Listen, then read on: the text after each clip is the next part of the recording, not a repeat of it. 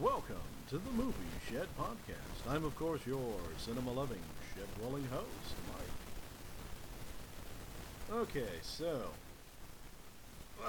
what's going on in the movie world today? Well, we got a fair amount of stuff, of course. If you were a fan of the Black Panther movie, the next one in line, Black Panther Wakanda Forever, has in fact started shooting. So, if that's something that's really up your alley, then there you go. I'm not a big fan of Marvel films, so I'm not really that interested. Oh, so many things going on. So many things, some of them one I don't really care about. When we talk about, since most of the films these days have been coming out have been Marvel films, I just haven't been all that interested. You know, if you're a huge fan of it, you know, sorry, I'm just not the guy to talk to about. But there are a few things going out.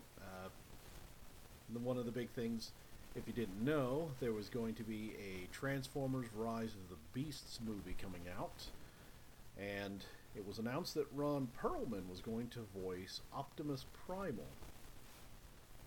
Now, I don't know, the whole Transformers Beast Wars thing was... I think it wasn't that popular. So I'm not really sure why exactly they decided to do this, unless, you know, of course, they ran out of ideas and really wanted to try and kickstart that Transformers money again.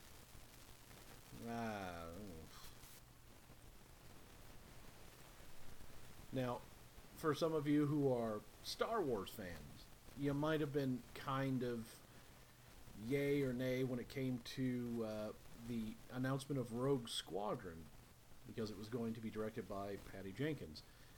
Now, first, it would have been a great thing because Patty had a great film under her belt initially, and then the next one was a total stinker. And we found out much later that the second film that she was directing, she also was the writer of. So, she's a terrible writer. Good director, bad writer. Well, worry no more, as Matthew Robinson is going to be writing Rogue Squadron. So at least a writer is going to be doing it. Whether or not Robinson is able to do so, we're not entirely sure. But we'll see. Hopefully, he'll do a far better job than what Patty Jenkins did. There's so many different bits of news. A lot of it's just the Hollywood drama crap that I don't care about. Let's see. I'm sure if you haven't heard by now, there's a 5th installment of Indiana Jones, which I find amazing because Harrison Ford's getting quite on in years. And the fact that they're asking him to come back for a 5th installment of Indiana Jones. Whereas the last one, it didn't do very well. I understand some of the complaints, but I also understood some of the viewpoints of the writers and directors. You know, the whole thing always was a bit campy. And that's true. But I think they went a little overboard with Kingdom of the Crystal Skull. You know, to me, it's not as good as the Temple of Doom, which was possibly the weakest of the original 3 Indiana Jones films. But I'm not really sure where they're going to go with this. It's like Indiana Jones and the Curse of the Elderly Folks Home. I'm not really sure where they're going with this. But the big news that came out of because it's filming right now is that the latest Indiana Jones film, Harrison Ford, while rehearsing a fight scene, was injured. I believe it was a shoulder injury. Which, I mean, come on, Harrison, you're not as young as you used to be. You need to kind of watch what's going on. You're not the rough and tumble action star anymore. It's like, time catches up with all of us, and it's caught up with you, my friend.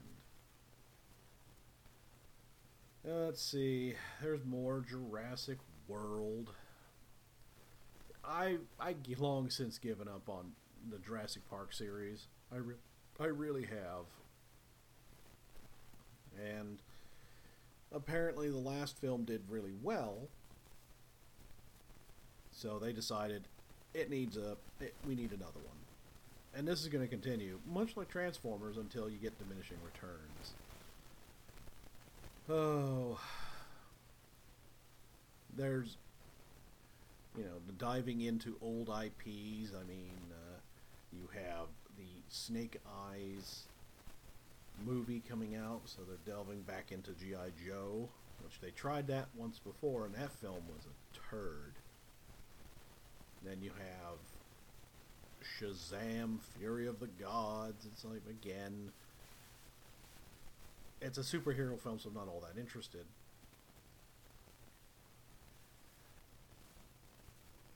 You have so many of these kind of retreads, remakes, reboots, but also a lot of sequels. I mean, there's John Wick Chapter 4 coming out. The Toxic Avengers movie reboot. The Toxic Avenger, I'm not really sure how to feel about that one, to be perfectly honest. I remember the original Toxic Avenger, and I remember that it was a Troma film, and it was very much a Troma film, and yet it gained such a cult status that it ended up gaining not only sequels, of course, through Troma, but also a Saturday morning cartoon series, which is amazing. And now they're going to reboot it, and I'm not sure how to feel about that, to be perfectly honest. Some of the cast that they've announced is Elijah Wood and Julia Davis, and it's like, yeah, okay, cool, but I'm still not sure how I feel about this. I'm really not. I'm just not terribly sure. There is, however, a film that has come about that it's a new thriller, and I've gotta say, I'm intrigued by the name alone.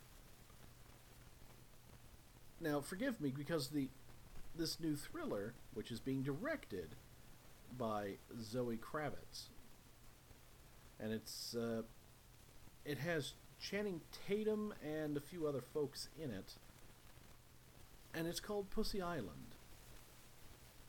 I'm sure that there is a porn company somewhere who are thinking, I finally have a lawsuit on my hands. It's got to be a porn film of that name somewhere. But it's a thriller, so we'll see. We'll see. Let's see, the Tomorrow War went up to number 1 in streaming. I've heard kind of mixed reviews on this one, and it's some really like it, some really don't. I'm not entirely sure where I stand with it. I've seen the trailer, and I haven't really bothered. I kind of stayed out of it. So I'm not sure who's kind of in the right, at least in my line of thinking. But I really have to say that despite the fact that there are critics out there who have panned it, it went to number 1 streaming, so apparently a large group of people really like it. So I don't know. Uh, A Quiet Place Part 2. It's been top in the box office, so it's gotten a successful return, and it's great. I didn't see the first one, and I sure as heck haven't seen the second one, so I'm not really sure if it's... I'm guessing it's quite good. I'm not entirely... you know... I'm kind of on the fence on the whole thing. Now, here is a bit of news that I am not so sure about, but I'm quietly hopeful.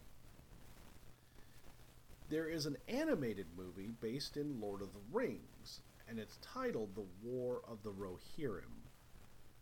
I am very, very curious as to how this film will pan out. I do realize that being an animated film, it's going to take quite a bit longer. Animation always takes far longer than live action. But I am very curious because the folks that are behind it, you know, the writers, Jeffrey Addis and Will Matthews, they were behind the Dark Crystal Age of Resistance. I love that show. It was awesome. If you haven't seen it, my goodness, go out and watch it. It's awesome if you're a fan of Dark Crystal. Now, I'm hopeful, but I'm not entirely sure. I know they got a veteran anime filmmaker, Kenji Kamiyama, to direct. So I'm not really familiar with his work. I'm hopeful, however, that it will be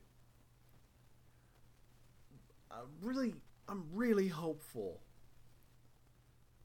that this is going to be a good one. Now, the premise that's been going around thus far is that it's a story that will depict the saga behind Helm's Deep, as well as the legendary king of Rohan, Helm Hammerhand. I would love to know because, according to the books, you know, much of his reign as king of Rohan was involved in a prolonged and costly war, and I would love to see that come to life.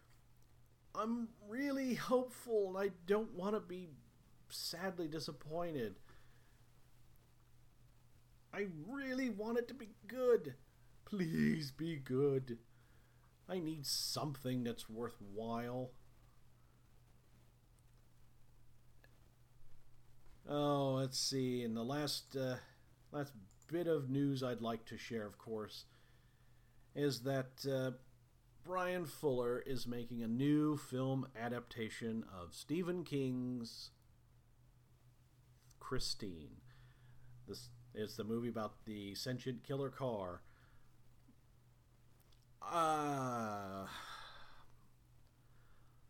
You know, I'd like to say it'll probably be good, and I'd like to go see it. I'm not so sure.